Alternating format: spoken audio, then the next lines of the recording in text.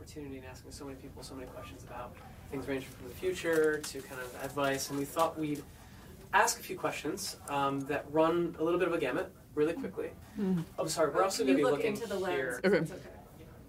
We thought it would be interesting to ask you, in the year 2025, what's the thing you're most certain about? More people will have access to their own health information. What do you dream for, something in 2025? That less people have to say goodbye too soon to people they love. That's great. Can you tell us a secret?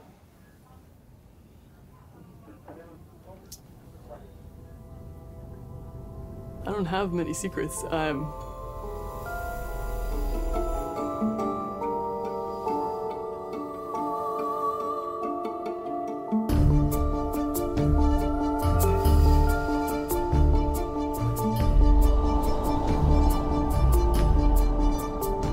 you a scientist or a technologist?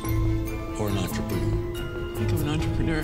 Yeah, I was trained as an engineer, but now my time is spent on doing whatever it takes to realize this mission. Theranos is the integration of the words therapy and diagnosis. And if we can shift toward a model in which we're determining the onset of disease in time for therapy to be effective, we will change outcomes. You founded this company 12 years ago, right? Tell them how old you were. I was 19. There was never sort of a plan to drop out of Stanford, but I found what I loved. I found what I wanted to spend my life doing. Elizabeth has raised more than $400 million. The company is valued at $9 billion. You own over 50% of it, right? Congratulations on that. We've got an incredible opportunity to try to uphold a legacy in Silicon Valley of changing the world. And we like to think about it as a movie, and you can begin to see that story in a better way. We see a world in which every person has access to actionable health information at the time it matters. A world in which no one ever has to say, if only I'd known sooner. A world in which no one ever has to say goodbye too soon. This future is beginning now.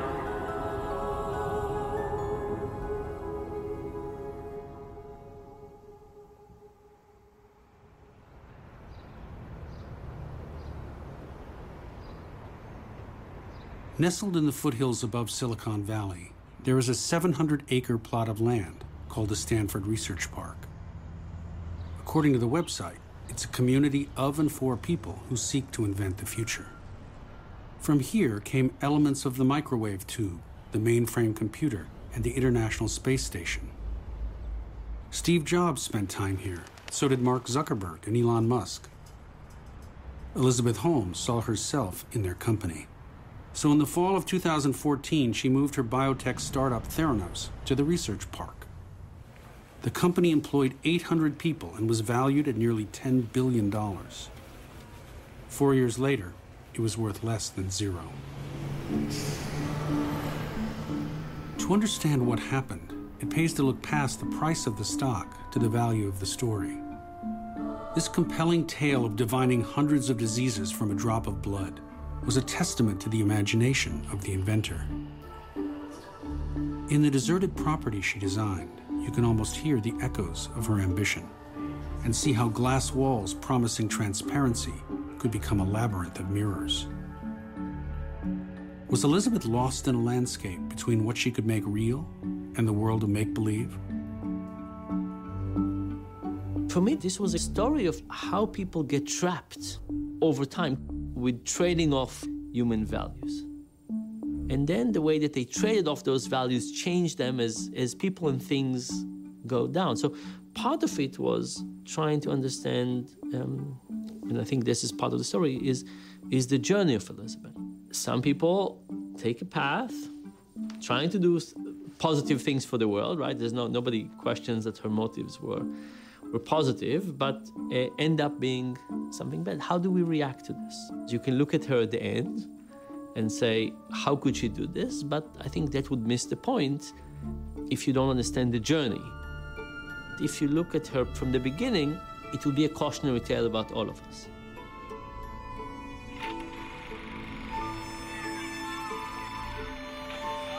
I grew up spending summers and the holidays with my uncle.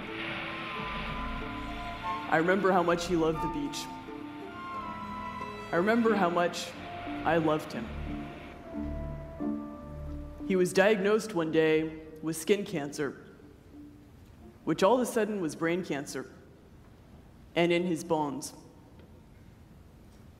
He didn't live to see his son grow up, and I never got to say goodbye. The right to protect the health and well-being of every person, of those we love, is a basic human right.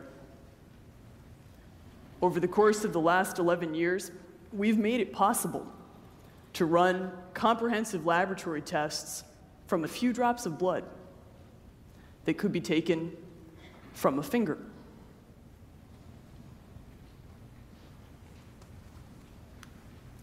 And we've made it possible to eliminate the tubes and tubes of blood that traditionally have to be drawn from an arm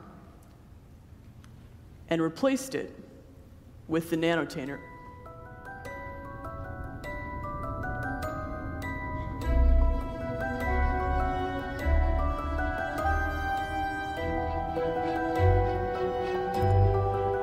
And if I had one wish standing here with all of you, it would be that no one has to go through the pain of traditional phlebotomy. I was always absolutely terrified of giving blood. It's the only thing in my life I've ever been scared of.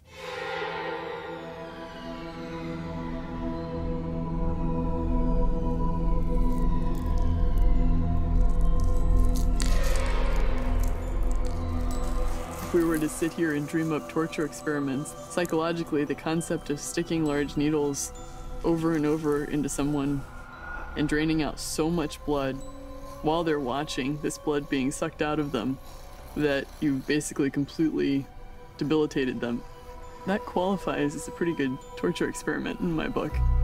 I find it quite disturbing.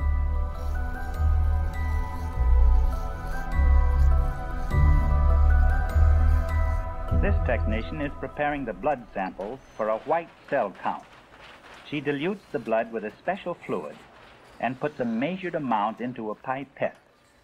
Since really the clinical lab infrastructure began to develop, we've had this highly centralized, very big analytical instruments which require that much blood. And therefore, people have had to take tubes and tubes every time they do a blood draw.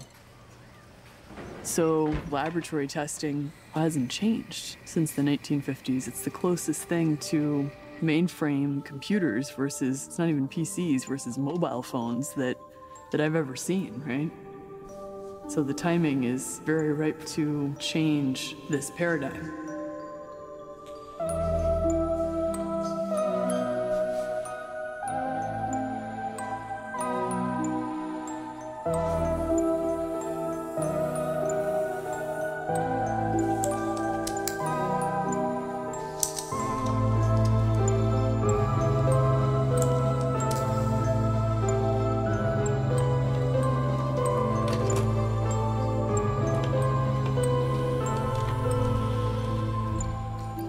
There's no shortcut to really hard work.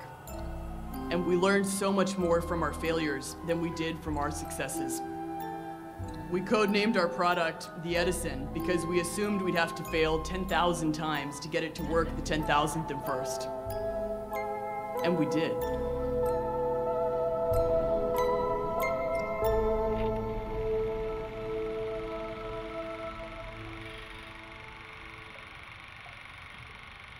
What does it mean to invent something?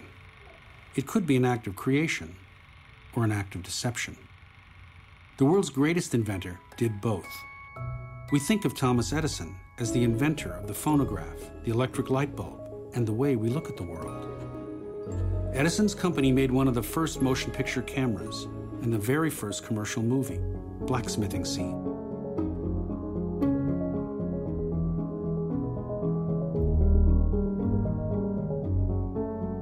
His company produced over 1,200 films, documentaries, and fiction films, including the first screen kiss.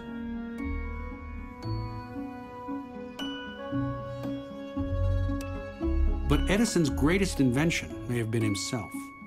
The first celebrity businessman, Edison's secret was knowing how to tell a good story in which he cast himself as the main character. The Wizard of Menlo Park, a man who could conjure anything in his laboratory.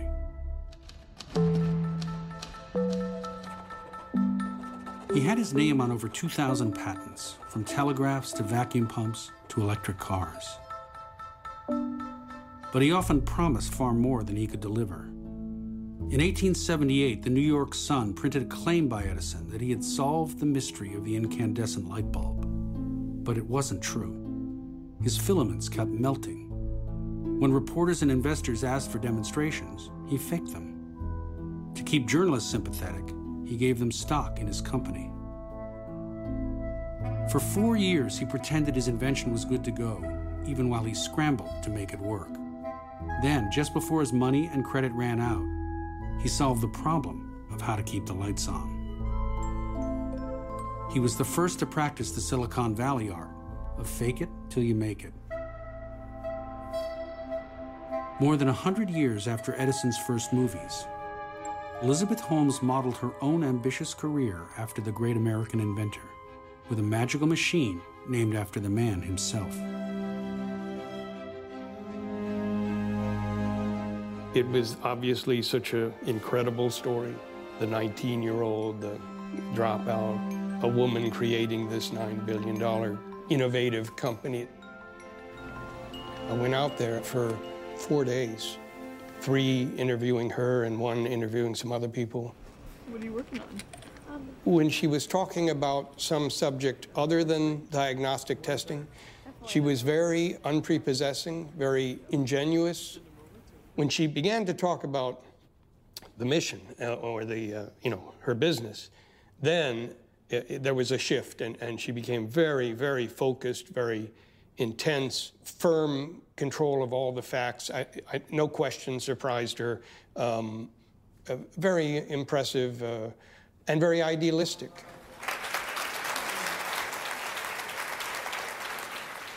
We were the first to put on the cover and write a major story about this amazing woman next to me. This CEO is out for blood. This is Elizabeth's second public live interview. Fortune invited her to the most powerful women's conference, even though she wasn't the head of a Fortune 500 company. And she was saying to us, I'm the only one of these people that founded a company. They're CEOs, yeah, but I founded this company. I invented what this company is about. I deserve to be here. I'll talk with people sometimes and they'll say, I want to start a business. And my question is always, why? Because there's got to be a mission. I had heard about Theranos and Elizabeth Holmes, a woman executive in the male-dominated Silicon Valley, who was starting a company with some real potential social good. I write a lot about disruption, and Theranos was aimed to be a disruptor of the established ways of doing things, the established inefficient and expensive ways of doing things. And she was going to herald a revolution in medical treatment in this country.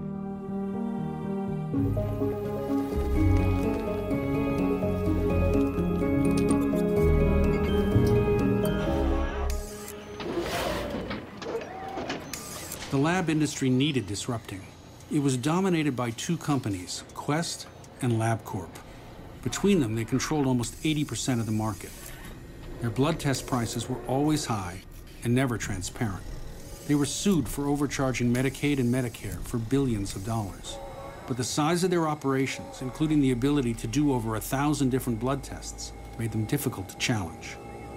Until Elizabeth Holmes and Edison. She had built a staff of 700 people. I went out to look at the Newark, California facility, which was extraordinary.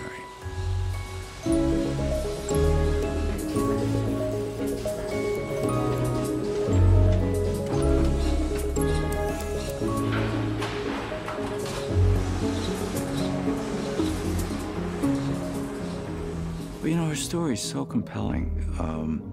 I mean, if you think about it, you go in and you see this woman lives in an apartment. Basically, she called her apartment a mattress. The only thing in the refrigerator was bottled water. She ate all the meals at the office. She slept 4 hours a day. She worked in the office till midnight or thereabouts. You asked, do you date? No, I don't. I'm married to Theranos. That's literally her words, what she said to me. And I believed it. You wear black outfits a lot. Why? Because in line with the designing my life to be able to give every bit of energy I have to this, I have a closet that has a very large number of the exact same set of clothes, and every single day I put the same thing on, and I don't have to think about it. Steve Jobs used to say that too. He wore jeans. She was obviously, you know, Steve Jobs was her hero. And I just felt, oh, well, she's a young person. I'll give them their little hero worship thing, you know. I'm a tremendous admirer of what Jobs did. I think he was a genius. I do have to disclose that I've been in black turtlenecks since I was 7.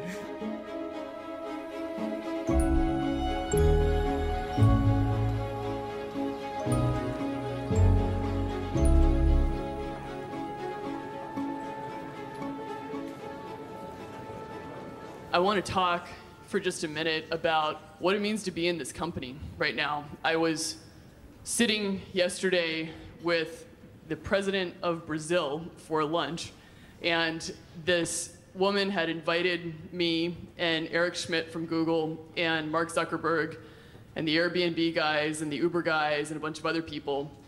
And she sits down at the table with all these people, and we all have the headphones on, translators, and she says, the strategic priority of Brazil is to get access to low-cost diagnostics that can facilitate early detection and prevention. And we're all kind of sitting there, and you can see like all the other CEOs' faces being like, now wanting to be the ones in the spotlight. And she kept on doing this for like an hour and a half. And so, of course, I'm trying to, you know, be humble, but I'm... When I first met her, I thought she was really interesting. It was hard to really get a sense of who she was, but in a way, I felt I idolized her in so many ways, based on like the little that I had read. Nice to meet you, Elizabeth. For being a woman in the sciences, being a woman in tech, the fact that she started her own company, that really got me excited.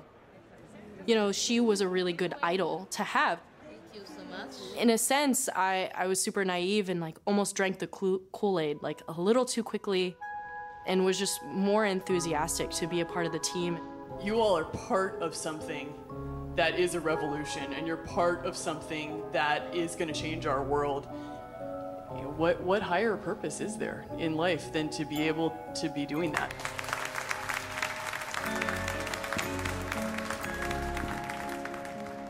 When I went on an interview, Elizabeth was there. And I was a little surprised, considering I would be the low man on the totem pole. I found out later there was no one that got past her in order to get hired. I know this sounds odd, but my first impression was that she didn't blink. And so I always wanted to make sure that I kept great eye contact because I didn't want to be the one that looked over, right? So she was very intense.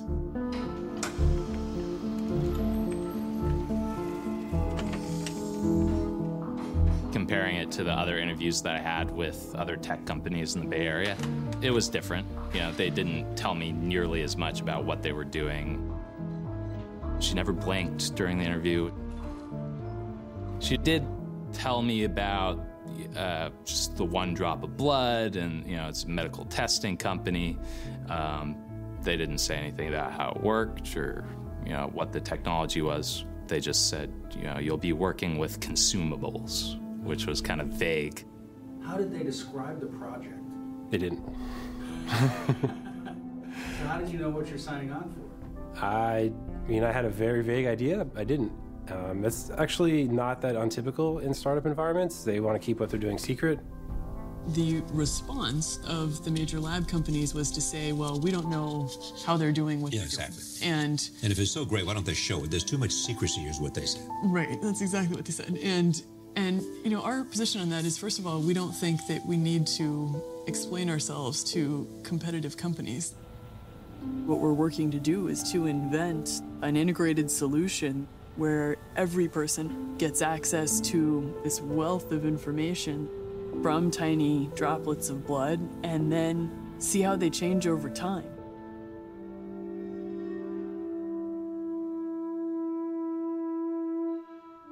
She talked some about currently you get a blood test maybe once a year, and so you get a snapshot of what's going on.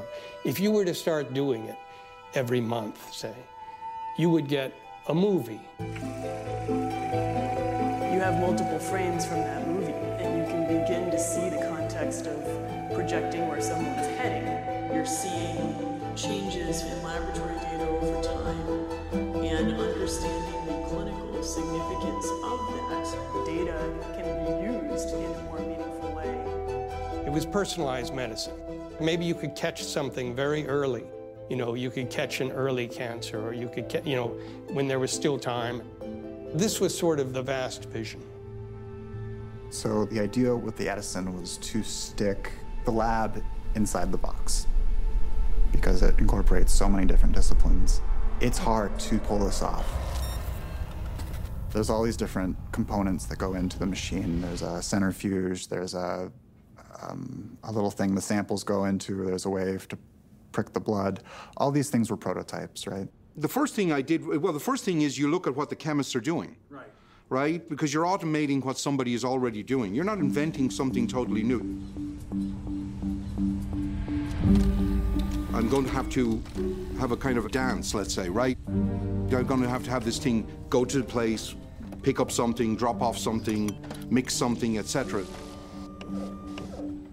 The idea was the pipette poked holes into these little plastic containers with reagents in them. It mixes some of the reagents with blood.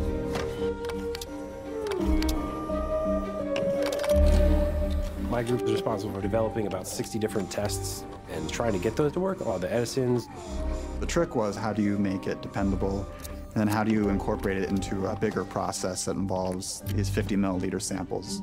It was a complex device, a lot of moving parts and a complicated system. It's not easy to do all this stuff. So it was, I figured we'd get there. We felt we were on the path to be able to make machines that could do this.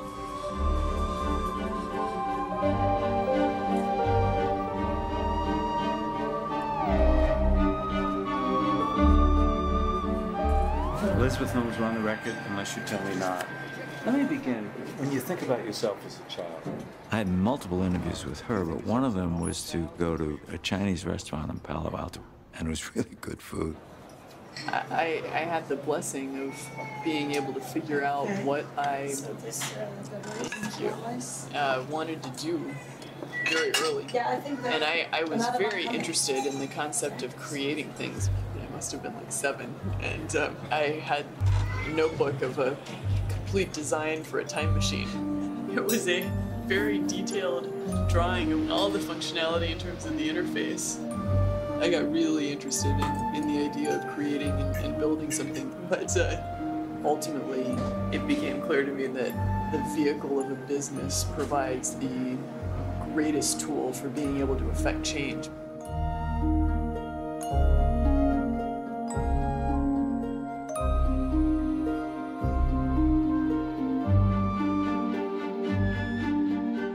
I was very studious. I never really watched TV. As I went through school and went through high school, my best friends were books. I got into Moby Dick and the Iliad and the Odyssey at a pretty young age. Understanding how great people and great leaders led groups of people. So much changes in our society technologically, but as humans, we don't change a lot, you know?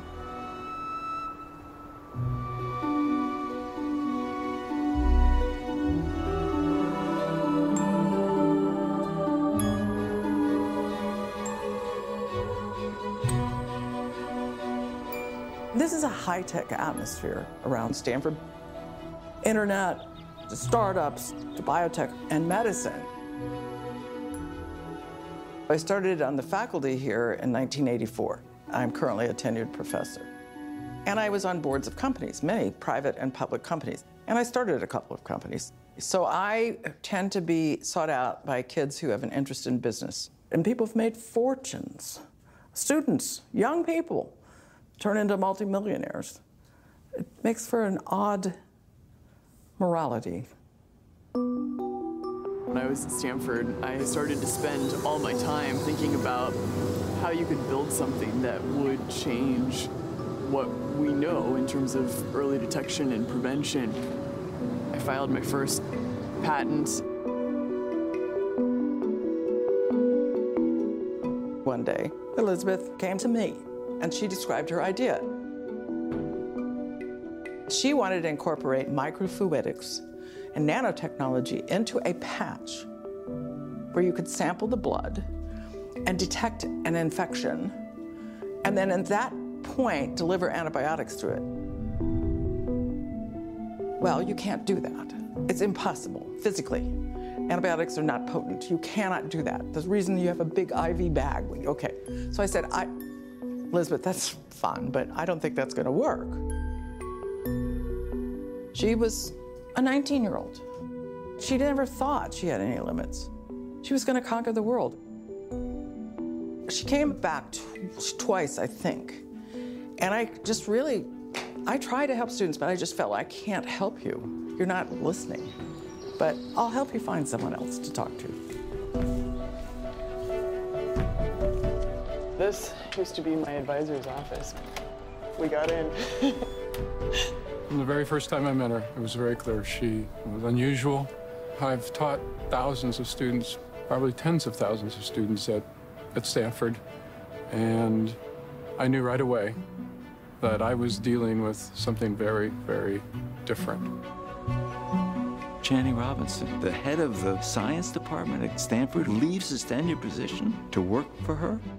He just thought this woman was something special, you know, gazing into her eyes and realizing that he was talking to the next Steve Jobs or Bill Gates.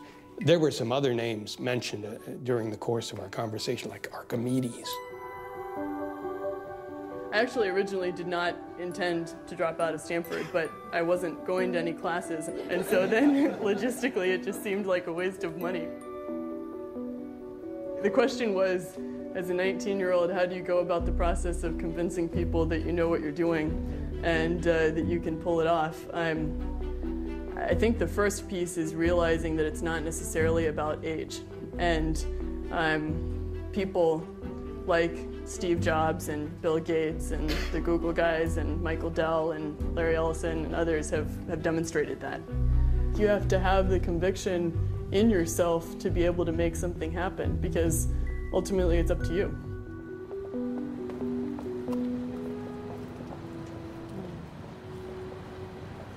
You know, I don't think I would want to create a society where people were not overconfident in what they could achieve. Like, you know, who would open a restaurant if that was the case, or who would do a startup? But I think this is really the issue, is to say, how do you become a person of vision on one hand, and how do you sell that vision on the other hand?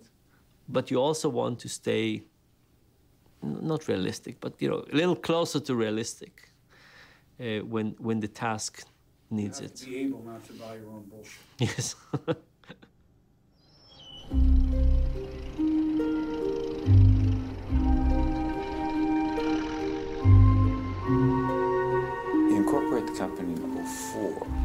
happened in the intervening 9 years? Our work during that period of time was for pharmaceutical companies and for developing applications for the military.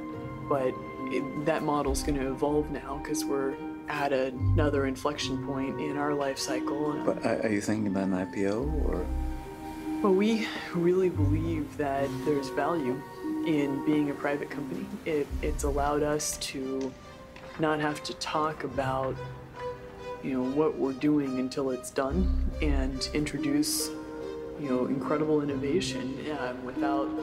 Using just her story as the blueprint for success, Holmes would convince private investors to put up hundreds of millions of dollars without ever looking at audited financial statements. We like to think that investing is a rational equation, a careful balance sheet of risk and reward. But in fact, investors, particularly ones who come in early, are often guided by their gut. Instead of relying on facts, early investing can be more like a wing and a prayer. The word credit comes from the Latin word credo, which means I believe. Some of the early believers included a former head of software at Apple, Avi Tevanian, Oracle's founder, Larry Ellison, and a founding investor of Oracle, Don Lucas.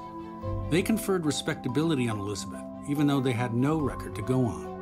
Just a vague belief that business and medicine were in her blood. I think she probably was 21 years old. Had no background in business, but her great-grandfather was an entrepreneur. So that's the entrepreneurial side, but she was in the medical side. It turns out later, the hospital in there where they live is named after her great-uncle, who was involved in medicine. So she came by both of these, the two things that are necessary here. One, medicine, and the other, entrepreneur. Quite naturally. I remember the day Elizabeth came in full of vim and vigor and said, I'm dropping out of Stanford. And I knew her parents, and I knew her and her brother as they were growing up. She was a good friend of my daughter's. And I said, do your parents know you're dropping out of Stanford? And she said, yes, and they agree, and it's a great thing. And I learned at Stanford how this whole healthcare thing is working, and it's just not. And then she said, I'm going to change healthcare as we know it. I was all over it. I thought that was a great opportunity. I mean, Elizabeth was a family friend. You had known her since she was a little girl. Did that go into your thinking in terms of your initial investment? No, I've been in the venture business a long time.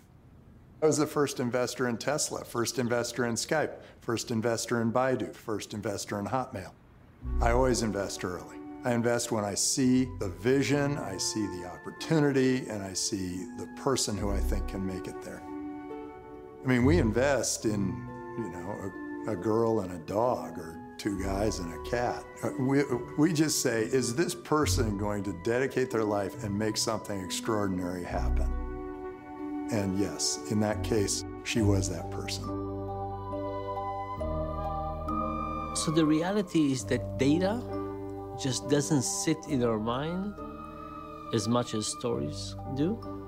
Like it's almost like the glue that takes all of the data. And even more important, stories have emotions that data doesn't. And emotions get people to do all kinds of things, good and bad. And if you think about the people who invested in her with very little amount of data, it's about having an emotional appeal, about having trust and believing the story and being moved by this and being able to tell themselves a story. For 10 years, we did this work. We didn't have a website. We never put out a press release. It was completely heads down. When we got to a point in which we realized that what we were doing could serve individuals, I wanted to find the people who were just strategically brilliant. General Mattis, who was former CENTCOM commander and is one of our board members. Dick Kovacevic, who was the former CEO of Wells Fargo, is another. Sam Nunn has done some incredible work on nuclear threats as well as bio threats. Bill Perry, former Secretary of Defense. Henry Kissinger, former Secretary of State. And George Shultz, who was Secretary of State and Labor and Secretary of Treasury. About 3 years ago, I looked at her and I said, well, I'm about to have a meeting with a friend of my granddaughter. Yes. As soon as she started talking, I did a double take. I first met Elizabeth in my grandfather's living room. So he had called me up and said that he was going to have some brilliant woman over to have a discussion. He thought that I would be interested in coming, so I went to his house. It was me, my grandfather, Elizabeth, and Dianne Feinstein was there as well. Elizabeth kind of pitched her dream of changing the way diagnostics is done, really revolutionizing the field. Yeah, I was totally gung-ho about Theranos. I was really excited about what she was talking about. I really wanted to know what the technology was. And I actually asked her in that meeting if I could intern there over the summer. I said, do you guys take interns? Like, I want to work on this. This sounds amazing. We think that there's going to be a revolution in preventive medicine. I mean, he had a really close relationship with Elizabeth. She was almost like becoming part of the family. You know, she was coming to our birthday parties and Christmases. But we think this is one of the most optimistic things out there about the healthcare system and its costs and its problems. And Elizabeth is not... You talk to George Shultz, he's a very impressive man. And I was impressed that he adopted her like a daughter. He really believed in her. From the outside, all you're thinking is, wow, what a board, right? I mean, it's just impressive. And they were really, and I talked to most of them, they were really impressed with her. This General Mattis, I assume we're on the record unless you tell me not, and I'll shut off the recorder. But okay. When you think of Elizabeth, what are the first words that come to your mind? First is integrity, competence, and competence is both technical, scientific, but also focused on human rights in the most classical sense of what human rights are about. And all of a sudden you have the ability to know if someone is ill or not. I mean, literally within minutes of taking, a drop of blood. I mean, she is really a revolutionary in the truest sense. It was quite amazing to spend time with these people. They were talking about her as if she were Beethoven.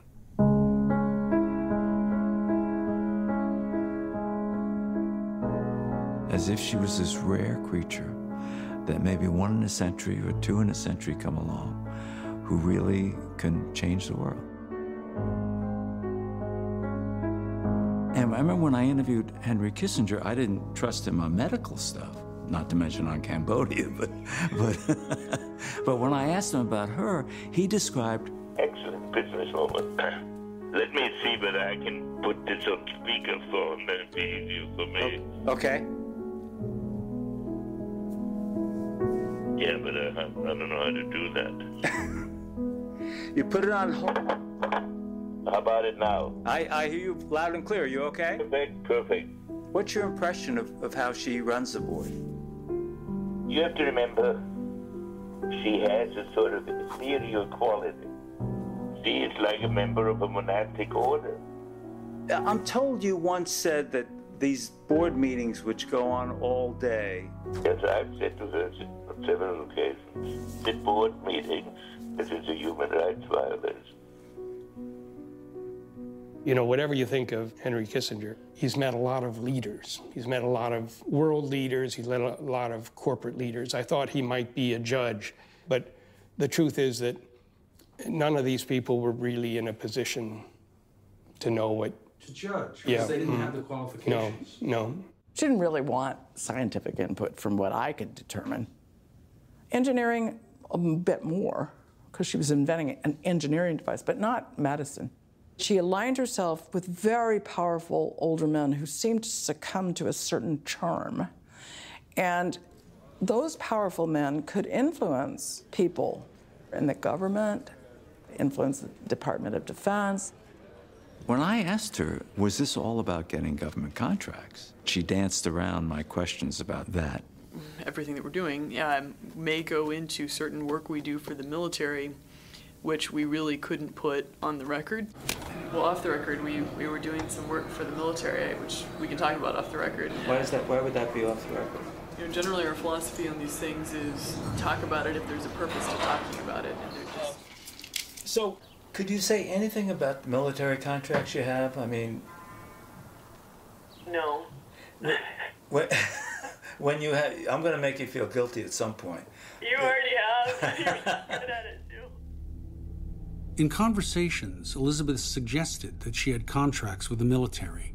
In a mock-up of marketing materials, Theranos invented a quote from General Mattis about a battle plan to use Edisons on wounded soldiers in combat zones.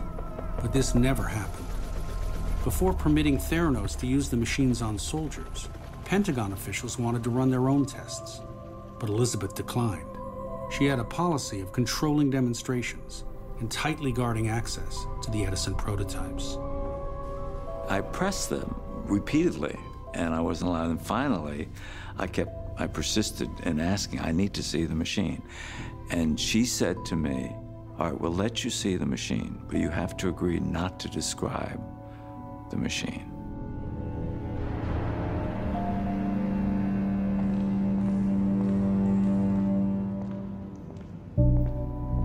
It was downstairs in an area you couldn't see from all the glassed offices.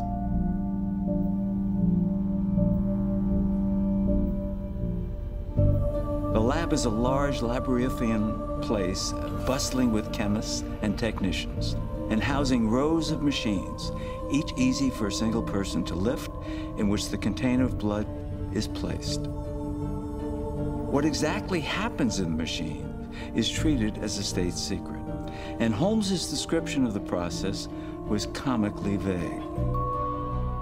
A chemistry is performed, so a chemical reaction occurs and generates a signal from the chemical interaction with the sample, which is then translated into a result. Which is then reviewed by certified laboratory personnel.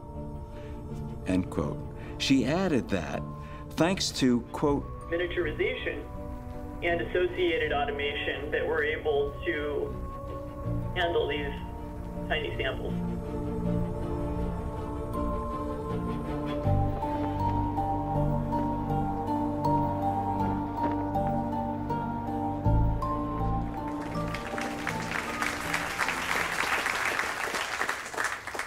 All right, so comments?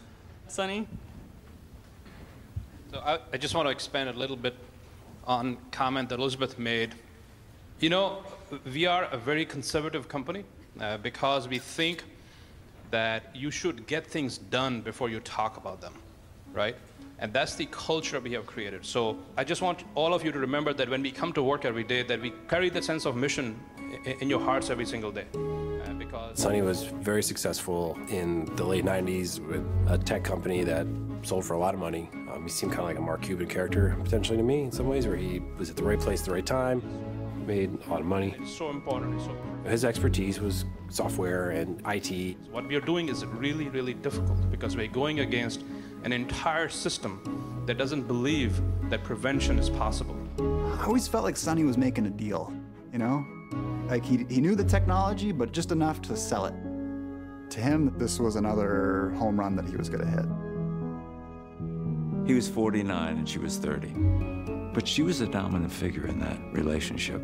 And when he talked about her in a very deferential way, that she was kind of a genius. When he spoke about Elizabeth, he was really reverential. Elizabeth is the most important inventor of our times. You know, I think Sonny saw her as this iconic figure that, you know, he could never be, and so he, I think, found this vehicle for him to advance himself in her, and, you know, she was on board for it too.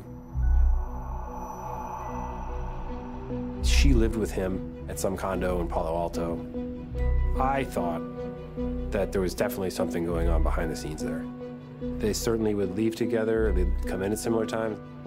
They were always talking to each other, offline, online, in meetings, outside of meetings. They were very close. It wasn't uncommon for Elizabeth and Sonny to go to the Silicon Valley airport, you know, and go off to some meeting. They were, gotta go sell this thing, go make a deal.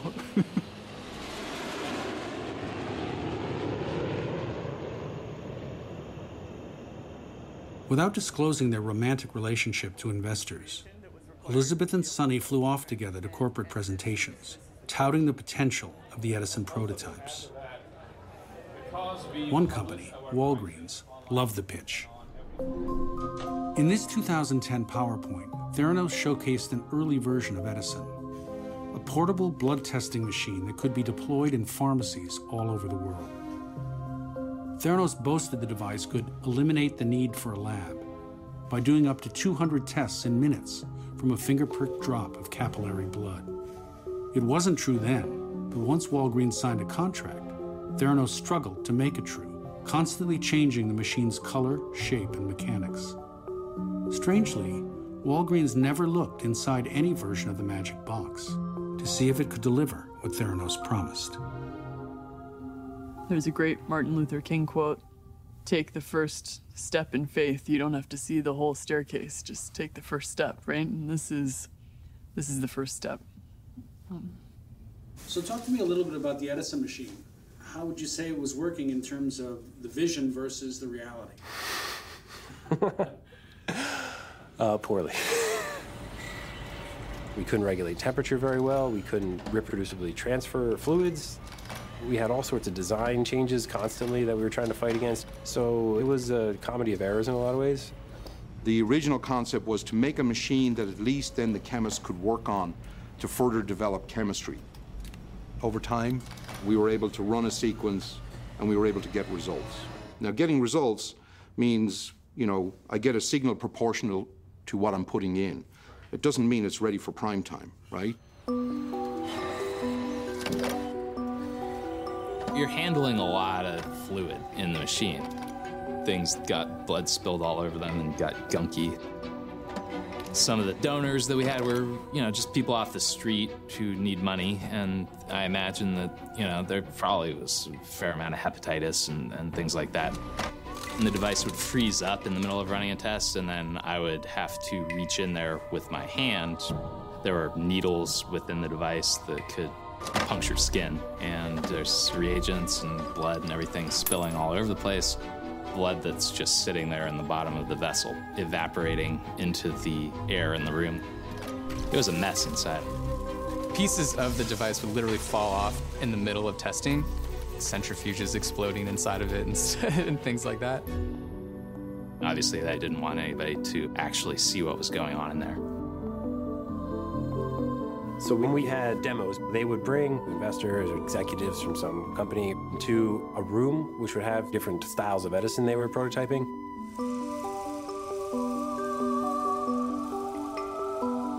They would do a finger stick on the executive, so take a finger stick of blood. They would put the blood into the cartridge, and then they would put the cartridge into this Edison.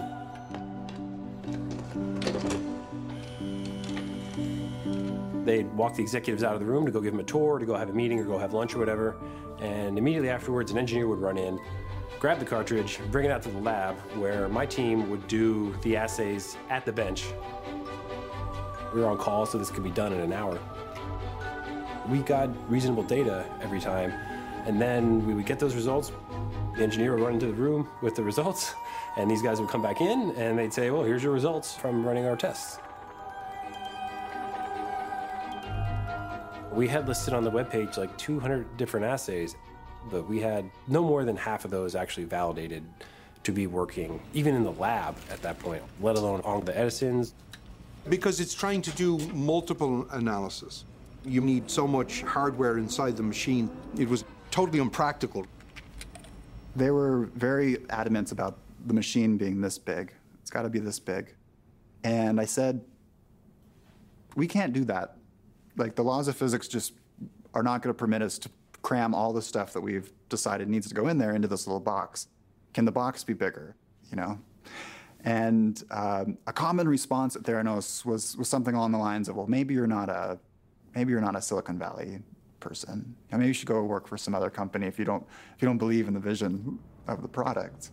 And what would start off as a very serious brainstorming meeting would turn into a 2-hour conversation about the name of the cloud that's going to process the information. It's like, time out, how big does this box need to be to abide by the laws of thermodynamics and actually function and save people's lives. Maybe that's more important than the name of the cloud that processes the information, which I think ended up being Yoda or something. Was it Yoda? I think so. What's your favorite sound from the movie Star Wars? Yoda. What does Yoda sound like? Yoda sounds like do or do not, there is no try. You can't just kind of bend your way around the laws of physics, you know. You can't just have a great marketing campaign and then get around these things. Sonny and Elizabeth, they didn't care that we figure out what's not working or make sure that we can actually solve these problems in a real way. They always seemed to think that everything could happen very fast. And if you said no, then they just went around to find the next person who would say yes. And generally, they tended to become younger and less experienced, right?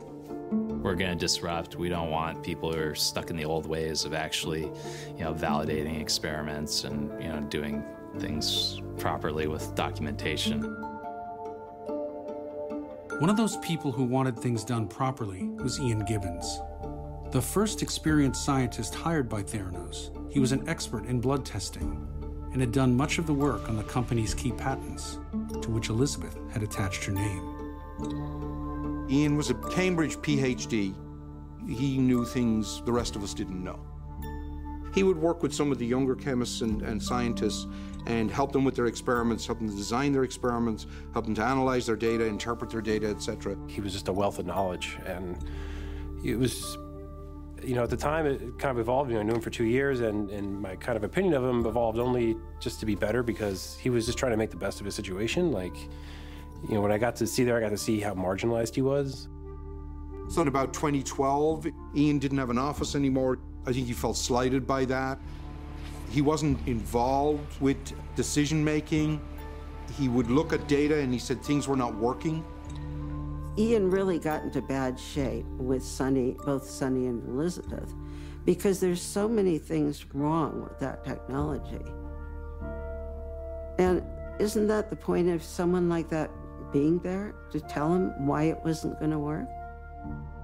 In early 2013, Theranos tried to prevent Ian from having to testify in a patent lawsuit. If he were to give evidence that Elizabeth wasn't the inventor she claimed to be, some of the company's patents might be invalidated. As the date of his deposition approached, he drank heavily and fell into a deep depression, afraid that honesty might cost him his job. Sometime in 2013, he wasn't in work anymore. Elizabeth told him to stay at home because I guess he was saying things aren't working. That was what the story I was told. Ian asked me if he thought that he was going to be fired, and I told him yes, unfortunately. And that was the night he killed himself. He was so distraught over this stupid,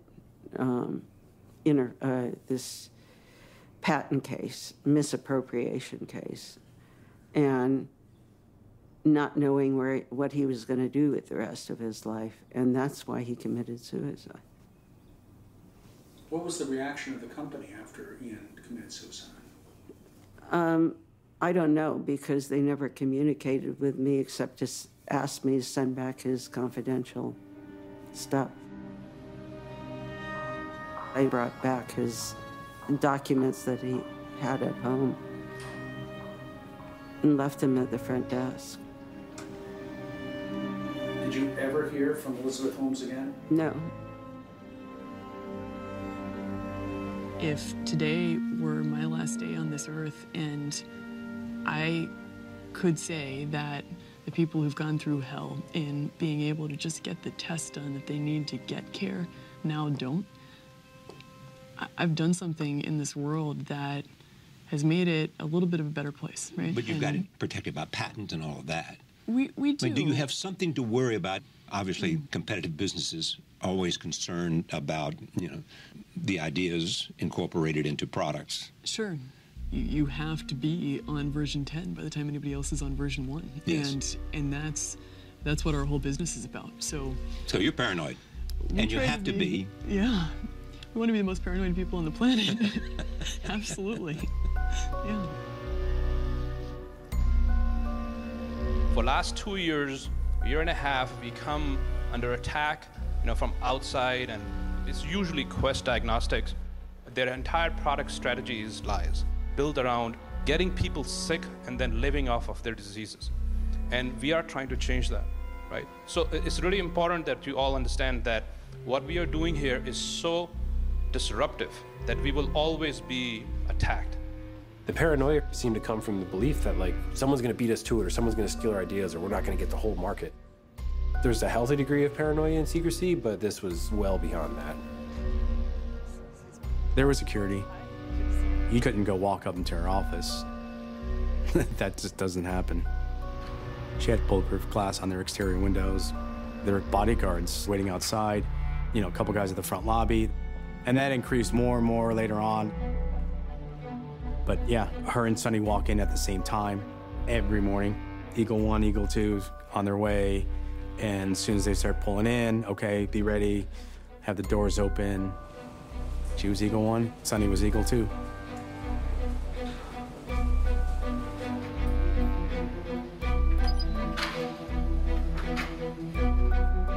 Sonny supposedly tracked all the key card entries and exits, so you would be identified each time you went into any area. We would send emails, not CC Sonny or Elizabeth, and we would get a response back from Sonny. And I remember that was a very big turning point for me, where it was like, you are being monitored, you are being watched. I found out that I was being keystroked. That means that anything that I typed was being watched internally. It seems kind of extreme for a receptionist, doesn't it? Did that happen to you anywhere else? No. And of course, non-disclosure agreements had to be signed. A giant stack of paperwork saying you can't speak poorly about the company, you're legally liable for any detriment caused to the company. It's like, who's writing these contracts, and what are they trying to hide? We weren't supposed to tell our families what we did. We weren't supposed to talk about anything that went on inside of Theranos. Then after a while, people became paranoid of one another. We became much more siloed. Walking down the hallway, you'd say hi, and the person would look at the ceiling or the floor or anything to avoid eye contact and not acknowledge you back, and then the next person and the next person, and you'd notice there'd be whole groups that just wouldn't, you were invisible to them. It was very hard to communicate information sometimes because there were so many blockades and silos and this emphasis on secrecy. If the people from the chemistry team could talk about what was coming next from the engineering team, they would have said, well, that's not going to solve the problem. But since everyone was working on it separately, they could all keep working forever without actually solving anything. The mantra in Silicon Valley is move fast, break things. And that is really dangerous when people's lives are in the balance. Silicon Valley is really good at making a web-based email client. They're really great at making a chat app with emojis on it. Smile when you kind of think about what is all in that. But Silicon Valley is trying to do things where people's lives are on the line. They're trying to make autonomous vehicles, they're trying to make medical devices. They're trying to do these things that if you don't do it right, quite frankly, people can die. You need to approach it with a different lens. The problem is that when you're developing the future, you don't know what the impact is going to be because no one's seen this before. And the testing ground is often just the general public.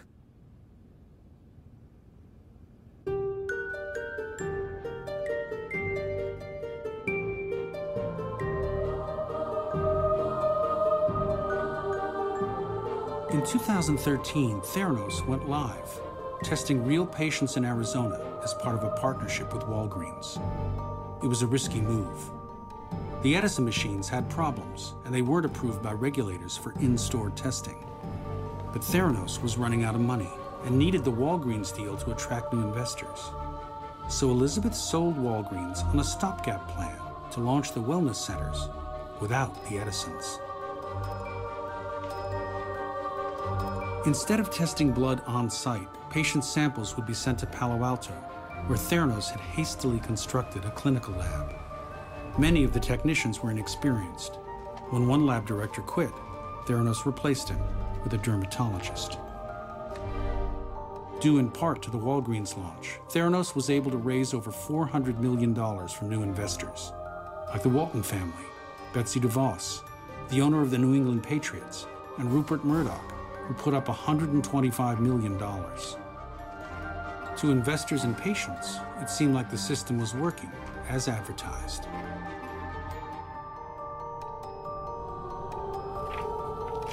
The plan was launch in Arizona as if it's a nationwide campaign, and then take key markets and roll it out across the country. I wasn't an engineer, I wasn't a scientist, I wasn't in R&D. I was there to create a consumer brand. We came up with 3 adjectives to describe Theranos: simple, human, and optimistic.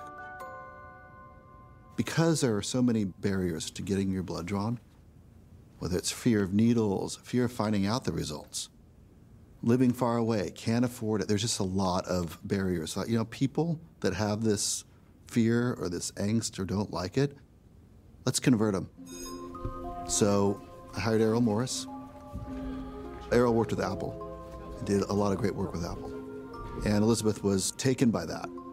This could be potentially the Apple of healthcare. Exactly. I'm a fan. Well, likewise.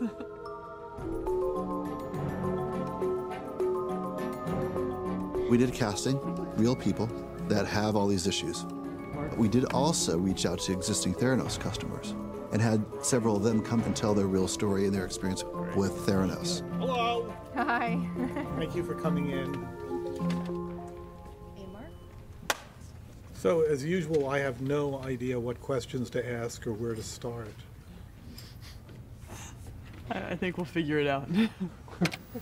There are so many people that don't have insurance and can't afford insurance. I was going to doctors and I couldn't afford it. I was paying out of pocket. If you're trying to live a life, it gets in the way of it. And if I could receive this information without having to spend all of this money along the way, that would be amazing. $800 for a series of blood tests? It can be pretty stressful. It's expensive. It's ridiculous.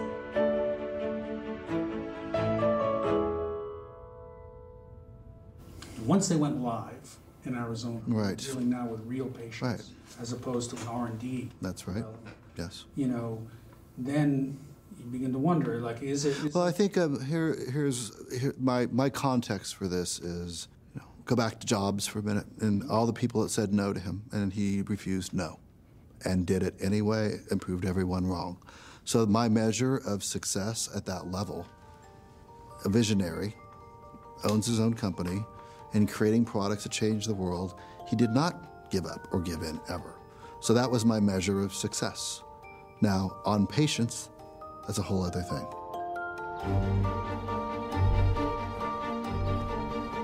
In many states, patients aren't allowed to order their own lab tests without a prescription. Doctors are supposed to provide guidance and oversight. But Elizabeth lobbied the state of Arizona to pass a law allowing patients to order lab tests without consulting doctors. Giving people the right to obtain a laboratory test will, by definition, begin the process of enabling them to engage in their health.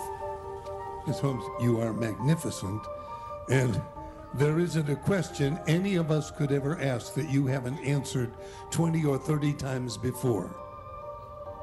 This law would allow you to order your own blood work, and you get the results. This is what Theranos puts out. It's a menu. You kind of order a la carte, but there are some cautions raised from the medical community. You can't just look at a lab. You have to look at the whole patient, the whole person. We can't write a prescription for somebody that we haven't done a physical exam or have seen. So it kind of was like, how are we going to deal with this? Low cost was very interesting to the patients, but then also being able to order their own labs, and they really liked that. What made me concerned was, as a physician, you can call the lab and ask simple questions, and these are questions that we would ask any lab, but Theranos, they weren't very transparent. We tried to tell patients that, listen, we're not getting a lot of information about how they do their testing, and so we're kind of unsure of them. But then Theranos started giving out vouchers or gift cards to get free labs done there. And so it just kind of exploded. Mom, we really are an important part of our family because we really love you so much. Your health is really important to us. The kids adore you. Theranos gift cards, because nothing is more important than the health of those you love.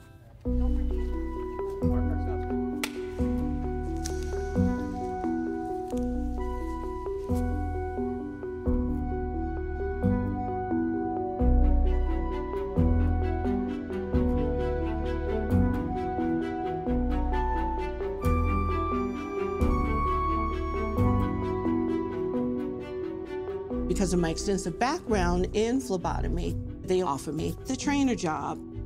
Basically, I was training the Walgreens technicians and the pharmacists to do the finger stick process because no one at Walgreens had ever handled blood or bodily fluids. So talking about what do you do in case of an exposure and how do you handle adolescents, just everything. What do you do if someone faints?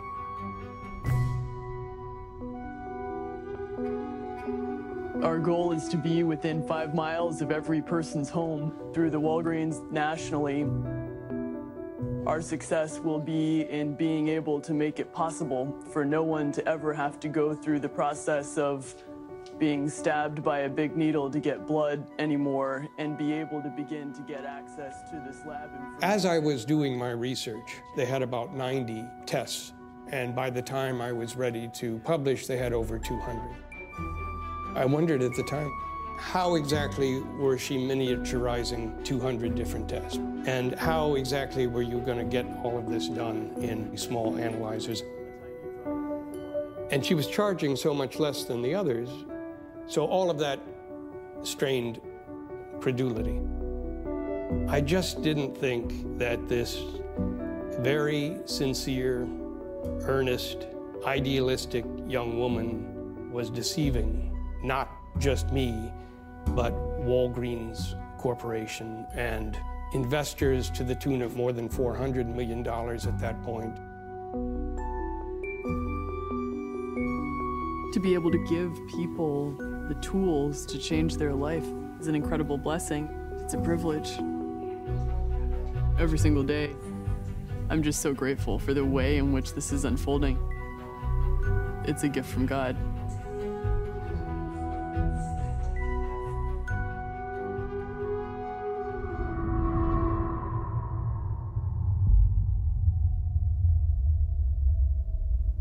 We have to understand that this is all about wanting the world to be a certain way and basically being able to rationalize our actions to try and make it true. You have to want a certain thing, and then you should be able to kind of bend reality or rationalize things to allow you to do that. But the other thing is that, what about reasons for good?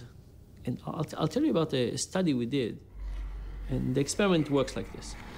We give people a die, a 6-sided die, and we say, why don't you throw the die? And we'll pay you whatever it comes up on. Comes on 6, you'll get $6, $5, $5, 4, and so on until 1. But you can get paid based on the top side or the bottom side. Top or bottom, you decide, but don't tell us. So I give you the die, I say, don't tell me. Think top or bottom, you have it? You know which one? Now toss the die. And let's say the die comes with 5 on the bottom and 2 on the top. And now I say, Alex, and what did you pick? Now, if you pick bottom, you say bottom, you get $5. You pick top. What do you say? Do you say the truth? Top? Or do you change your mind? You say bottom and get $5. In our experiment, people do this 20 times. And every time they think top or bottom, commit it to memory, toss the die, and they write 5 and 2, I chose 5, and so on. And when you do it 20 times, you find that people are extra lucky. Right? And luck has this really nice feature of focusing on the 6-1 die tosses, right? The extra lucky on the 6-1 die tosses, not so much on the 3-4. That's the basic experiment. Now, here's the thing I want to tell you. We do the same experiment, but we connect people to a lie detector. And we ask the question of whether the lie detector can detect it. And the answer is yes, the lie detector can detect lies. Not all the time, but it can detect it. In another version of the experiment, we do the same thing, but people pick a charity. And all the money that you're going to make today goes to that charity, right? For a good cause. What do you think happened? People cheat more or less? People cheat more. And the lie detector stops working. Why? Because what does the lie detector detect? The lie detector detects attention. I want more money, but I think it's wrong. I want more money, but I think it's wrong. But if it's not wrong, why would you worry? If it's for a good cause, you can still think of yourself as a good person. And that's how things start. And then it becomes a slippery slope.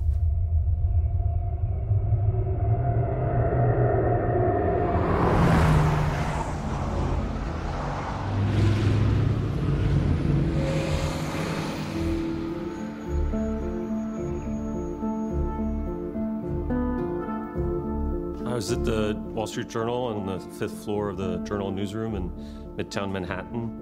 I had a couple weeks prior finished a long series on Medicare fraud. So I was looking for something new to sink my teeth into. And one afternoon, I'm at my desk, my phone rings, I pick up, and it's this source of mine. He asked me whether I'd read this New Yorker profile of Elizabeth Holmes that had been published a couple weeks prior in December of 2014. As it turns out, I had. And there was a quote from Elizabeth Holmes that Ken Auletta described as comically vague. It sounded like the words of a high school chemistry student as opposed to a sophisticated laboratory scientist who'd really invented new science. But I might not have done anything about it if it weren't for the fact that my source was now coming to me with this tip. He said there's a laboratory director who had just left Theranos on pretty bad terms because he had become increasingly concerned about the practices that he had witnessed there. My ears definitely pricked up at that, and so I made contact. When I got him on the phone after trying him a few times, he was terrified. He was being hounded by the law firm of the famous lawyer David Boies. One of Theranos' strokes of genius was to hire David Boies and also give him stock in the company. I mean, this is a lion of the legal industry, arguably the most well-known lawyer in America who had represented Al Gore in the presidential recount in 2000. Before that, won a case on behalf of the Justice Department against Microsoft and had shred Bill Gates during 20 hours of deposition. And he would later become famous as the legal muscle for Harvey Weinstein in his attempt to silence accusers. This was someone who struck fear in many people. The lab director said that Boies was pressuring him and threatening him with litigation. So I had to agree to keep his identity confidential. He told me that the Edison could only do a few tests and that all the other tests on Theranos' menu, and at that point we're talking about 250 blood tests, were done on commercially available laboratory machines that had been purchased from companies like Siemens and Diasorin. And then they were also lying about the reliability and the accuracy of the blood tests.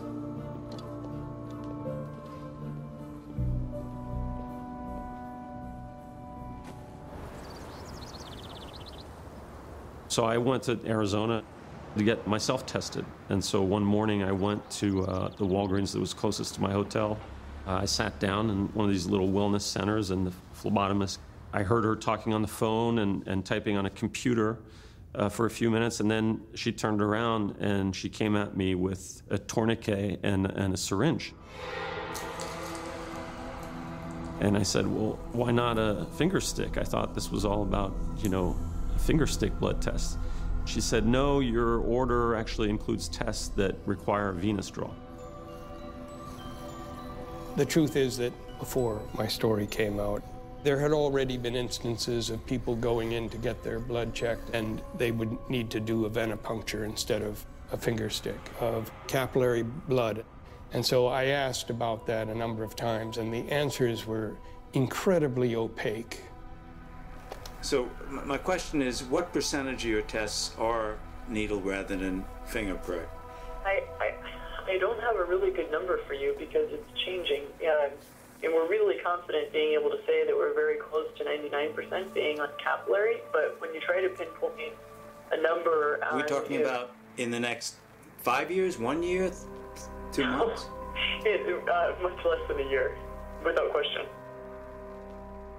At the time, you didn't think that that was necessarily evidence of... Absolutely not. I actually believed her. Of course, I remember her saying it to me.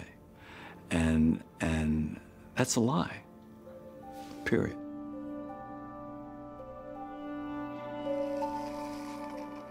So after a year or so, we started to see the fingerstick collection dwindle and more venipuncture increase.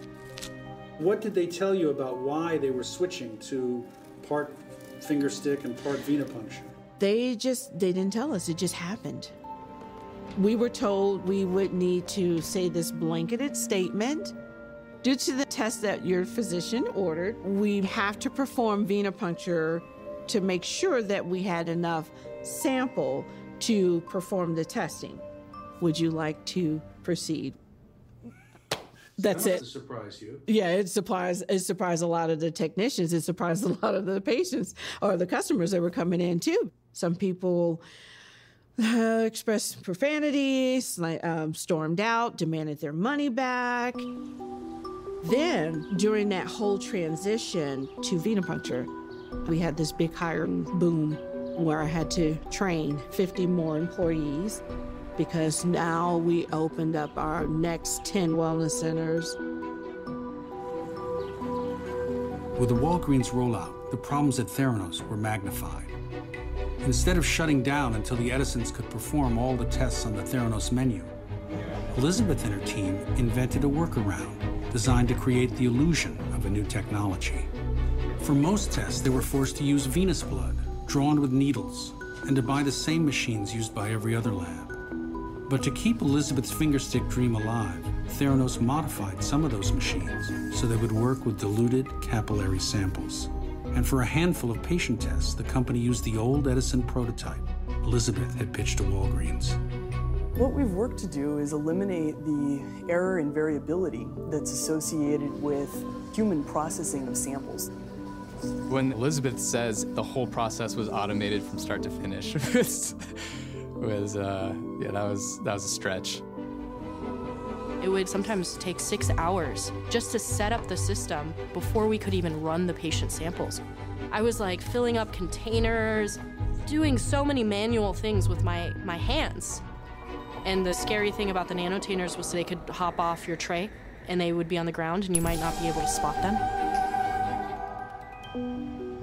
They had to dilute the nanotainers to run it on the Siemens machines, which was not how they were supposed to be used, and so people who worked in the clinical lab were nervous about that because they were violating the operating standards for those devices, which, are rigorous standards since they're being used to test people for diseases.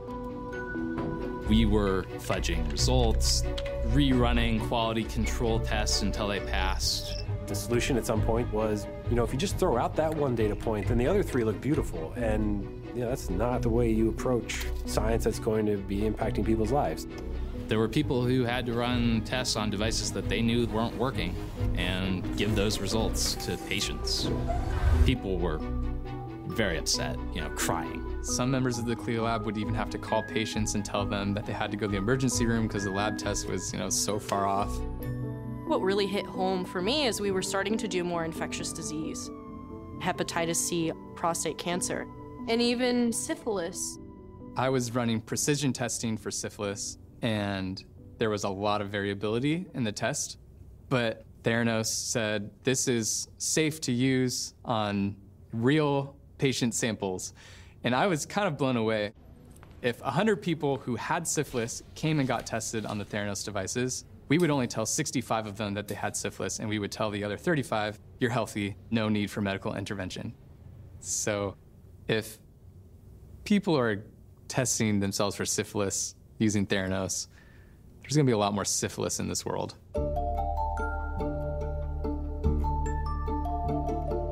Their downfall was when they started giving us results that were not matching up with other labs. We started seeing that at first with TSHs, which is the thyroid stimulating hormone. Patients that had been coming to us for years to get their TSH done, they had gone to Theranos and their labs were changing really drastically. So we started sending them to LabCorp just to verify, and that's when we started seeing some pretty abnormal results. I understand how a patient would want to order their own labs, but then they get it and they don't know what to do with it, or they go on Google and Google everything under the sun and see that they have cancer. So When they don't. When they don't. You read about how many tests were actually wrong. Mm-hmm. Did that concern you? It did, because I had some of those tests performed on me and my children. I did. So I immediately went back to the other big lab companies and got my test done, the same test done, and I compared them, and there was a big difference. So, yeah, it was scary. It was very scary. There are so many people who reach out to us and thank us. There's one guy, he said, thank God for Theranos. I mean, how many times you say that about companies? You buy a product, and do you ever say thank God for Uber? Or maybe sometimes, but you will say thank God for Theranos every day. Because every time you need a lab test, every time your family needs a test, I couldn't feel comfortable with running these tests on patients, because at the end of the day, I wouldn't run them on myself, I wouldn't run them on my family members, and it just didn't make sense that internally we had so little faith in these tests, but we're still resulting them on patients. Unprecedented transparency. I finally decided enough is enough. I went into Sunny's office and I said, we're not letting patients know when these results are false or when we make a mistake. And effectively what he did is said, what makes you think you're qualified to make that call? And you need to just sit down and do your job. Thank you. At that point, I knew it's just unacceptable what this company is doing, and I don't want to be a part of that. The kind of technologies that you're building practically are changing people's lives every single day. And I couldn't understand how someone could continuously lie. It really changed my perception of her, that, okay, this person, plays this role of, wanting to make healthcare more accessible, of really, trying to leverage innovative new technologies to solve this huge problem that we have in healthcare, but it's all a show. I grew up spending summers and the holidays with my uncle. I remember how much really vivid. I loved him. I loved him so much. He was fine. He was diagnosed one day with skin cancer. One day, actually, it was, he has brain cancer from being on ice too much, and all of a sudden it was brain cancer. I ever got to And then he did go medical. and I never got to think about it. So I would look at it in the context of some of the renewable solutions that we already have, and in the context of innovation. Because of what we show, access to one person doesn't have to go through what it means. When I think of Theranos, I really feel like there were two entirely different worlds. There was the carpeted world, and there was the tiled world. In the carpeted world was where Elizabeth was a goddess. Everyone, almost worshipped the ground she walked on. She could do no wrong. She was the next Steve Jobs. Theranos was changing the world. And then you go onto the tile side, and nothing works. We're on a sinking ship. Everything's a lie. Reconciling the differences between those two worlds was really hard for me to do.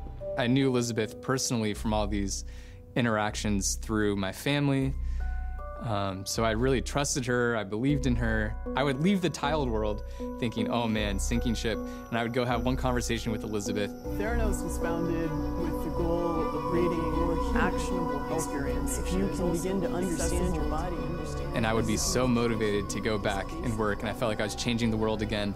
And I would go back into the tile world, and I would go, wait, what just happened? You want it to be true so badly. And even for me, I was working with these devices every single day, and she could still kind of convince me. When I think back on those conversations, I just think, like, how did she do that? You kind of start to believe that maybe you're the one who's crazy, right? Because everyone else thinks this woman's great, and everyone else wants to throw money at her, wants to be on board with this, and wants to be a part of it. I mean, at the time, she was this, iconic figure, this woman in tech who was, revolutionizing everything as this, Steve Jobs imitation. Sometimes you have to think maybe you're wrong.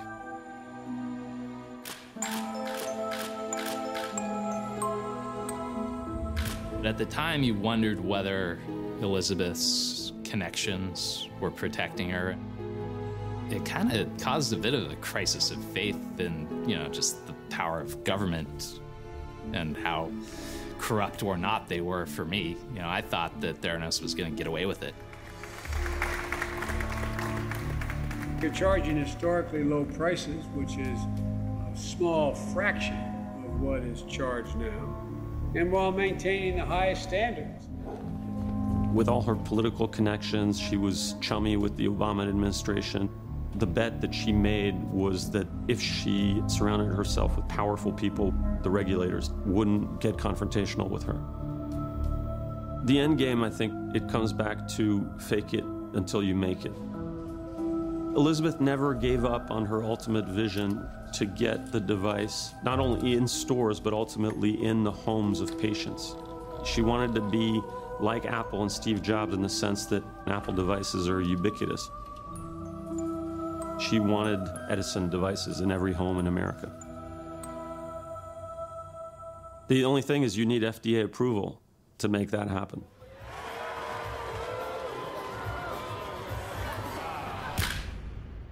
I did talk to the chief medical person at the FDA who expressed some skepticism. He said, They have not provided enough information for the agency to clear or approve the test. Accurate? So is this something that you wanted to actually use in the article? Yes. Okay, so that's part of our challenge because our legal team is so concerned about this because there's a lot of context behind that. Could cause a lot of problems for us. That's why I'm asking for context. Give it to me. I'm all ears. Okay, let me talk to our legal team. Right now, they've told me that I can't comment on this because Elizabeth was tap dancing around her discussions with the FDA. Rather than submit full applications, Theranos flooded the FDA with vague exploratory letters, trying to stall for time till the Edisons could do all the tests that Theranos advertised. And that could take years. In the meantime, the Theranos operation in Palo Alto was being regulated by CMS, the federal agency in charge of clinical labs. Theranos was also playing games with them. Even though some patient tests were performed on Edisons, Theranos never reported those. The company only gave CMS the data from third-party machines. The decision was, let's send what was on the Immulite and on the Siemens Advia. Let's not send the Edison results. And that really freaked me out because that was suggesting that, okay, we didn't trust the Edison test. And here we were able to make that discernment of what was the appropriate one to send, but we weren't doing that with patients. And when CMS came in for the inspection, Sunny and Elizabeth only showed them the lab with the Siemens Advia, the Immulite. They never took them downstairs to the secondary lab where we processed all the finger sticks on the Edisons. And they strictly told us to stay at your desk. They didn't want any of us down there because they were scared if the inspectors saw what was going on, that could have huge consequences. It just seemed scandalous to us. It was getting to the point where there was really no hope. I'd pretty much decided that I was going to quit. Right after I resigned, I went to my grandfather's office at Stanford and I actually showed him a lot of data and the discrepancy between what I was seeing and what was being published and the explanation for those differences. But he didn't really seem to believe what I was saying. And he said, Elizabeth has told me that Theranos really can do all the things that it says it can do. Theranos is, more accurate, gonna change the world. They're trying to convince me that you're stupid. They can't convince me that you're stupid, but they can convince me that you're wrong. And I do think that you're wrong. So move on with your life. A few months afterwards, John Carreyrou from the Wall Street Journal sent me a message on LinkedIn. I was definitely in a panic. There were confidentiality agreements that I had signed while I was at Theranos, so I went and bought a burner phone with cash. I called him, and in that phone call, I decided that I wanted to help him out. I said, my grandfather made it through Watergate and the Iran-Contra scandal with his integrity completely intact. Once he becomes aware of the fraud that's happening, he will do everything he can to make things right. And I wanted to give him that opportunity because I think he was 94, 95 at the time. So I met with John in person. And then he sent Theranos some prodding questions, and there was just one number in there, 42.9% that I had calculated for one of these tests. That was also in an email that I had sent to Elizabeth. About a month after that, I went to go have dinner with my parents. I walk in the door and my dad says, "Have you been speaking to a Wall Street Journal reporter?" And I said, "Yes." And he said, "Well, they know."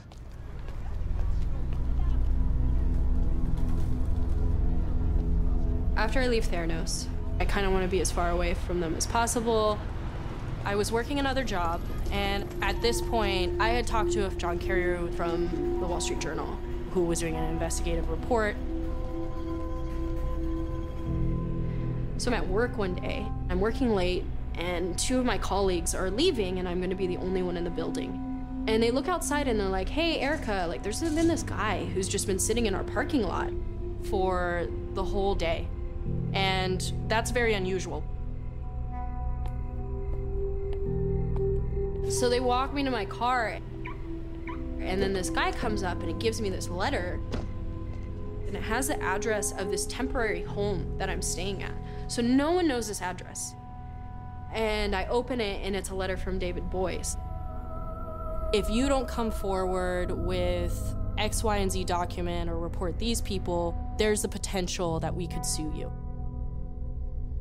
It was quite scary for me, especially coming from a position of, I was 23 at that point.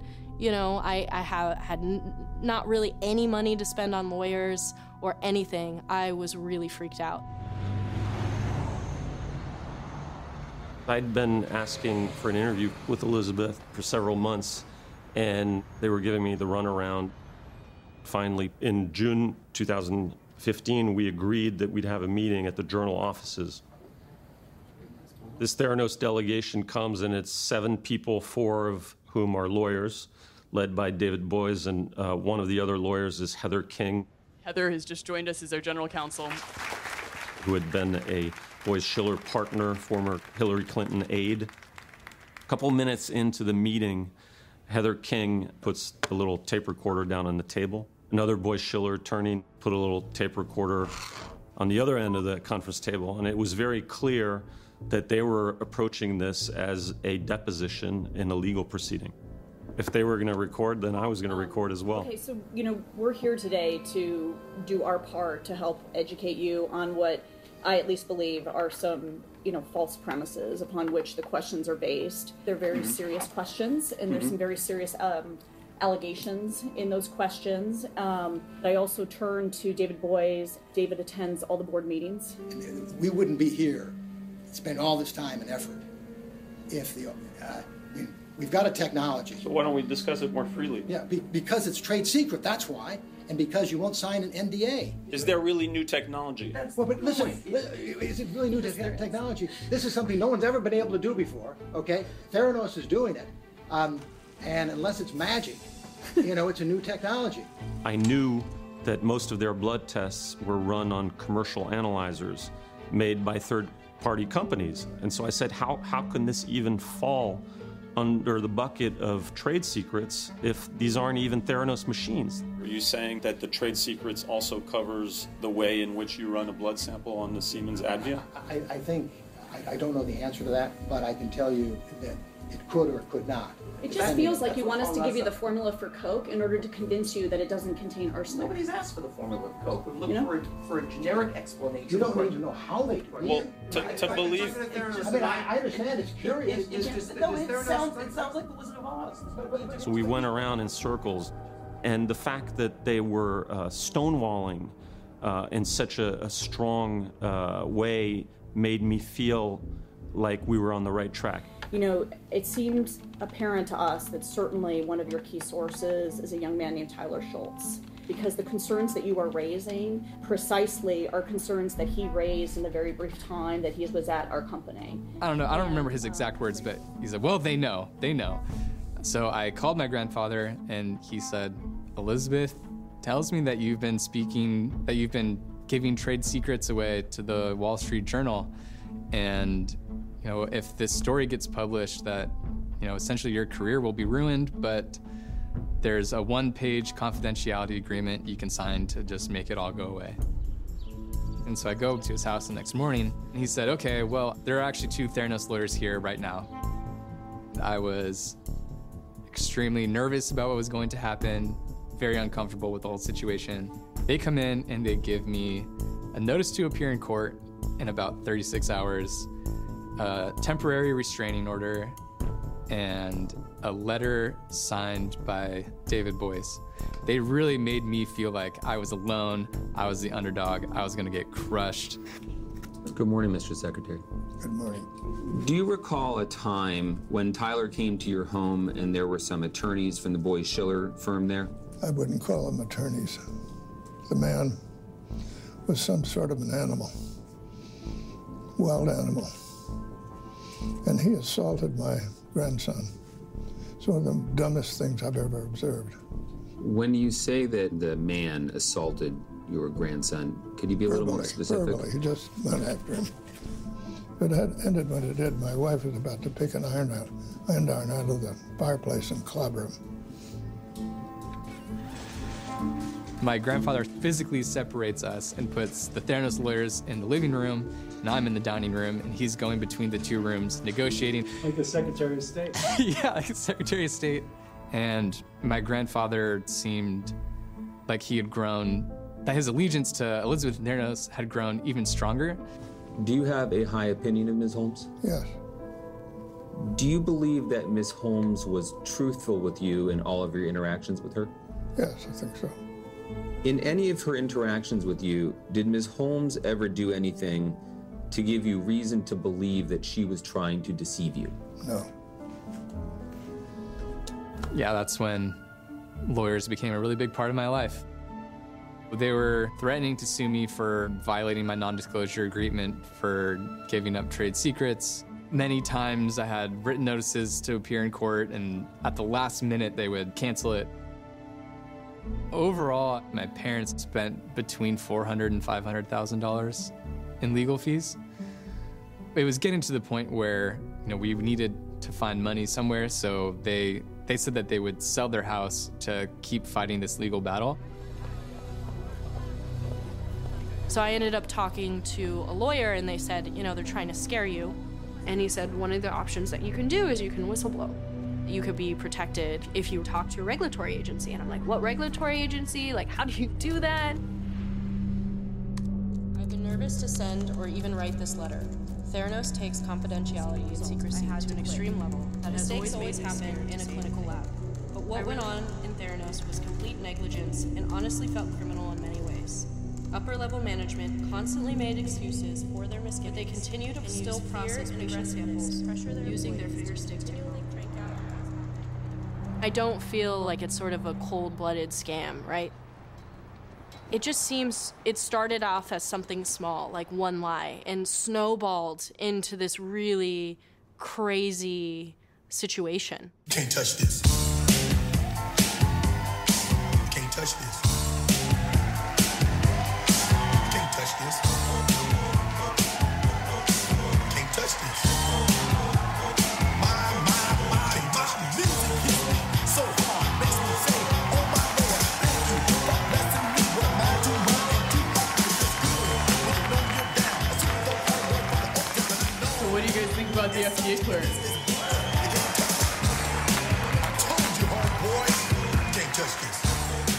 It was around the 4th of July of 2015. It was euphoria at the company. It was,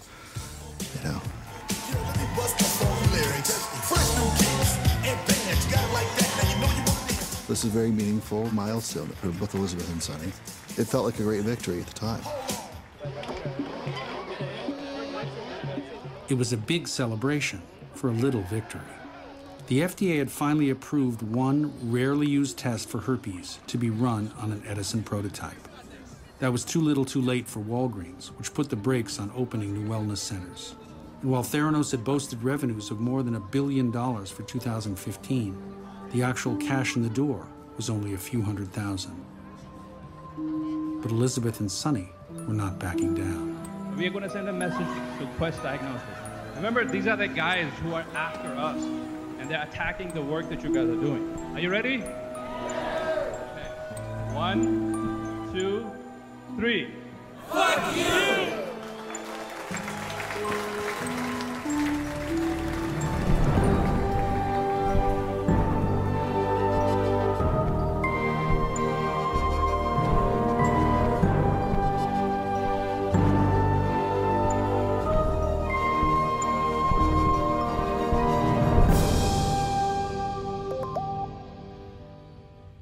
I saw the alert when I got up in the morning and I read it by my bed.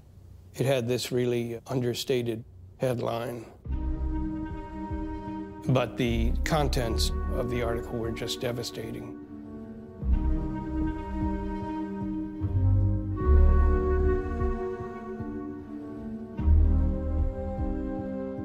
When I got to work, I read it a couple more times. Suddenly, all of the trade secret stuff made sense. Oh, I see. It's not a trade secret. It's a different kind of secret. And,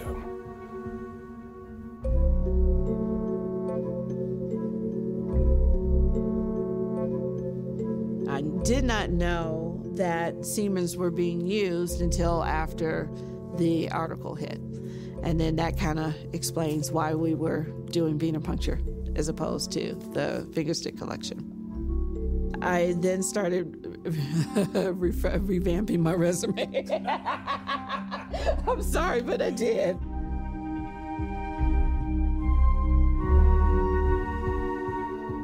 I was lucky when the Wall Street Journal actually ended up publishing their article, because once that happened, Theranos' efforts were focused elsewhere. We never went to court. We never had any sort of settlement. It just kind of died. The fate and future of the company was at stake. So we gathered in our cafeteria. Elizabeth and Sonny spoke to what was happening and that these allegations are not true. And then Elizabeth made a comment about taking on the Wall Street Journal as a fight.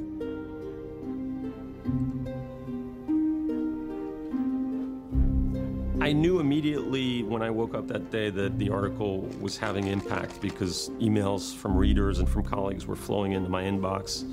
And I was also getting asked to do various media interviews. The new Wall Street Journal story by John Carreyrou. Thanks for joining us, John. The article was a wake-up call for Silicon Valley. This sort of gold rush had been going on. These unicorns had been created, companies that have valuations of more than $1 billion. They were staying private much longer than startups had in the dot-com boom of the late 90s. And as a result, they were able to be less transparent than companies that have to report to investors every quarter. And I think suddenly there was a realization in Silicon Valley that this has allowed fraud to thrive.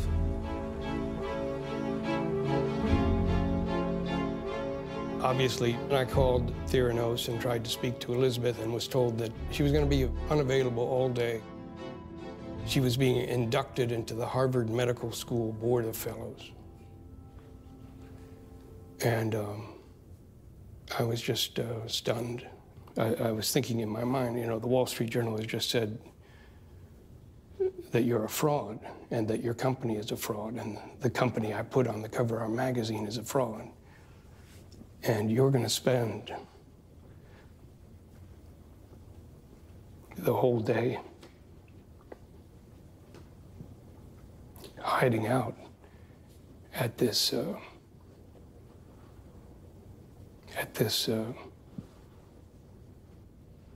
honorary horseshit, you know. You need to get out here and go through this article, paragraph by paragraph, explaining what the fuck's going on at your company. Your article was pretty brutal. But here on Mad Money, we know something. We know that there are two sides to every single story. Coming to us this afternoon from Boston, where she's attending a meeting of the Board of Fellows at Harvard Medical School to give her a chance to answer the charges raised in the article. Ms. Holmes, welcome back to Mad Money. It's great to be here. Thank you. This is what happens when you work to change things. And first they think you're crazy, then they fight you, and then all of a sudden you change the world. And I have to say I personally was shocked to see that the journal would publish something like this. Every single one of the sources that we spoke with, who the journal had contacted, told us that the statements that were being attributed to them were false or misleading. She decided to come out and address my story and rebut it. Theranos issued a press release calling my reporting false, and they were threatening us with litigation. The journalism here has been so bad, they deserve to be sued. But lawsuits rarely resolve issues. What's going to resolve this issue is the science, the marketplace. The company is being successful in Arizona. Doctors are happy, patients are happy, they're getting... Doctors and patients were not happy. The FDA was so worried about patient safety that it banned the use of the nanotainer, putting an end to all fingerstick tests at Walgreens. CMS conducted a surprise inspection of the Theranos lab and found the blood testing so inaccurate that it posed a threat to patient safety, likely to cause serious injury, harm, or death. CMS revoked the lab's license to operate. The letter that prompted CMS to act came from Erica Chung. You know, in the end, for me, it was a bit of a mixed feeling. I was really excited because the truth finally got out, but then also a bit of sadness in the fact that, you know, we all really wanted that project to succeed. Have you been able to win your argument with your grandfather in terms of persuading him of the problems at Theranos? He said that he had no idea how much deception there was and that he was proud of me. Yeah, I'm glad he finally really gets it. There was a journal technology conference taking place in Laguna Beach in late October 2015, and it so happened that more than a year prior had lined up Elizabeth Holmes as one of the speakers. Could you get specific on the key points today? And not only did she come, she came swinging.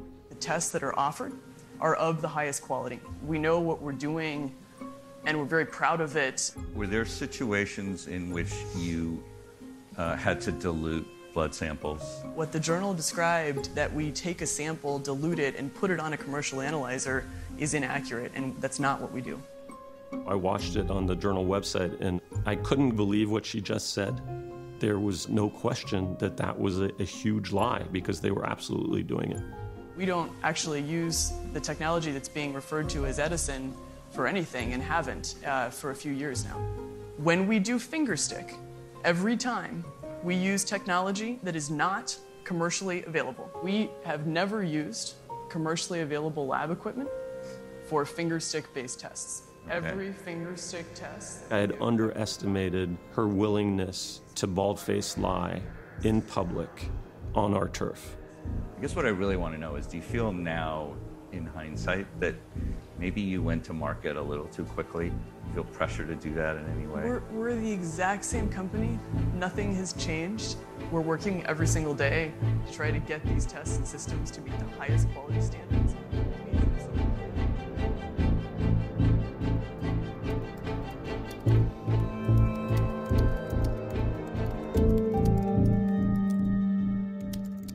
A couple of months after John Carreyrou's article, I wrote a new story.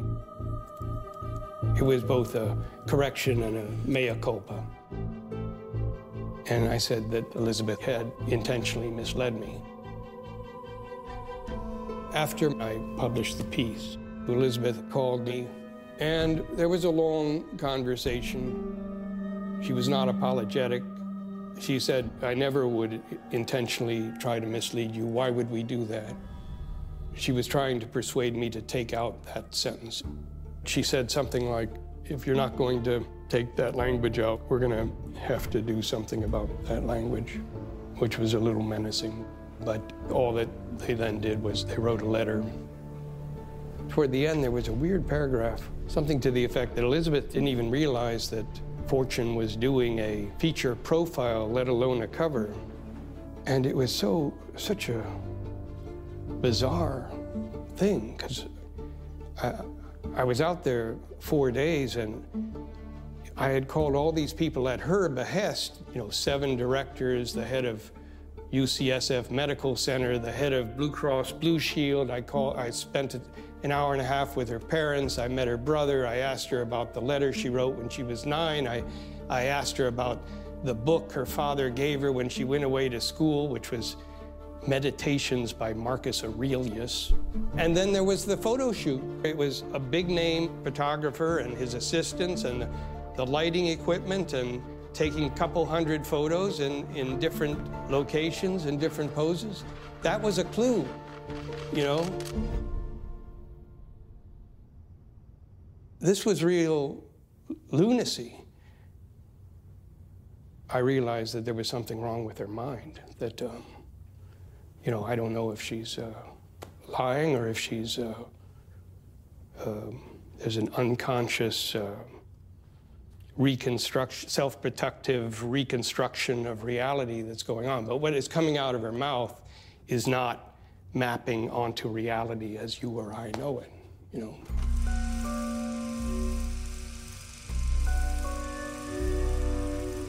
I wish I could say to her, Elizabeth, I'm going to give you a truth serum, and you're going to tell me what was going through your mind at that time.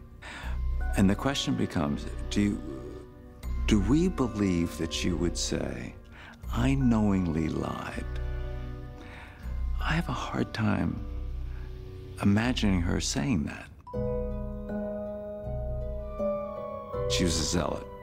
And a zealot is such a believer, a true believer in what they're doing, that they're blind to the reality of what's happening. Not for a moment do I believe that she lies in bed at night and thinks, I was a swindler, I was a crook, I lied.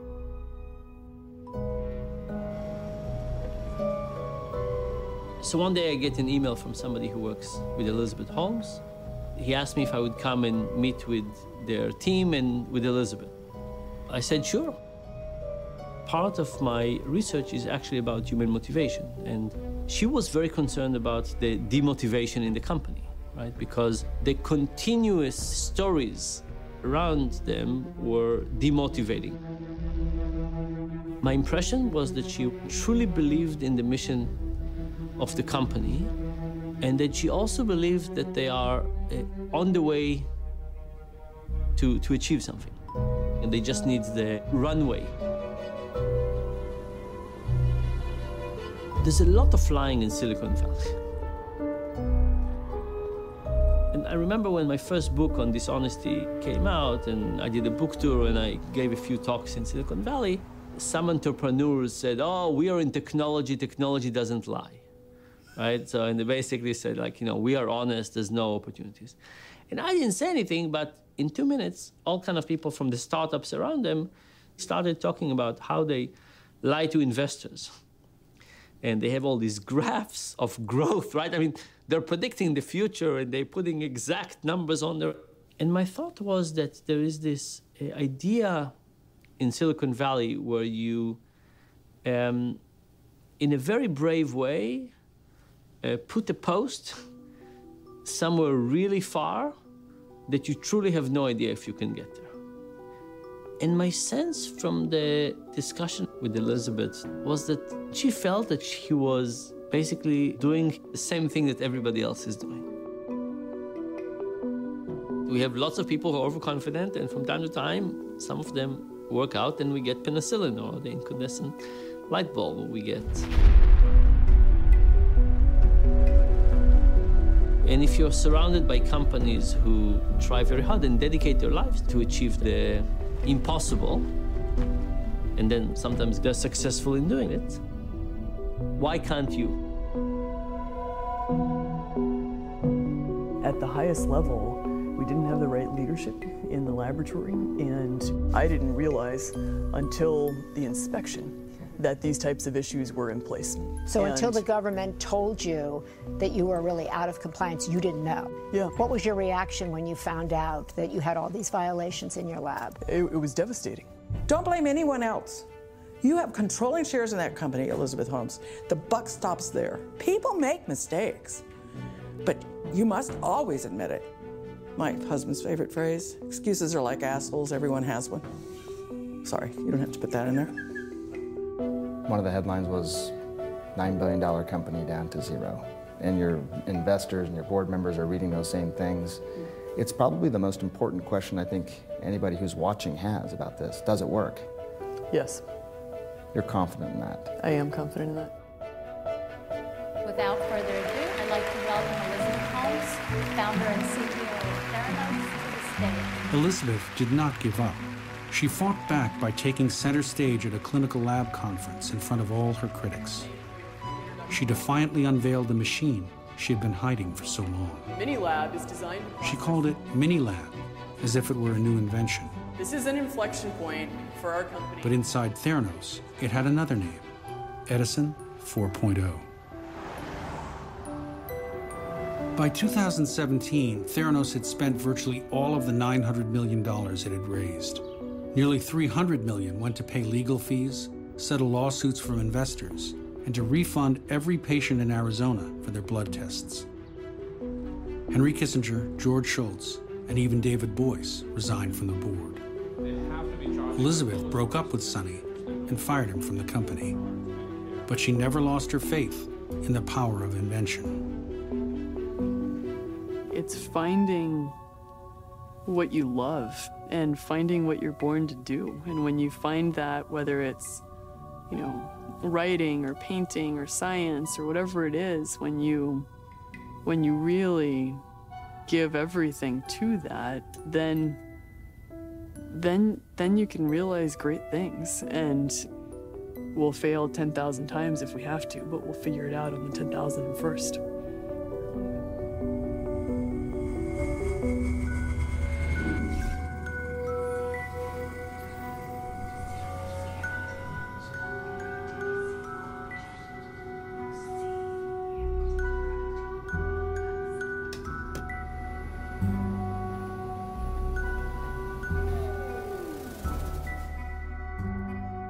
Ms. Holmes, please raise your right hand.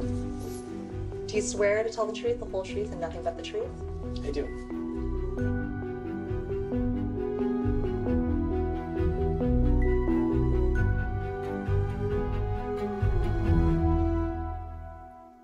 You can't touch this. You can't touch this. You can't touch this. You can't touch this. My music hits me so hard, makes me say, oh my Lord, thank you for blessing me. What am I to rhyme and too hype? It feels good when you know you're down. A super dope homeboy from the Oak Town, and I'm known as such. And this is a beat you can't touch. I told you, homeboy, you can't touch this. Yeah, that's how we living, and you know you can't touch this. Look in my eyes, man, you can't touch this. Yo, let me bust the funky lyrics. Fresh new kicks and bands, you got it like that. Now you know you wanna dance, so move out of your seat and get a fire girl and catch this beat while it's rolling. Hold on, pump a little bit and let them know what's going on like that. Like that. Hold on a minute, just don't fall on back. Let them know that you're too much. And this is a beat they can't touch.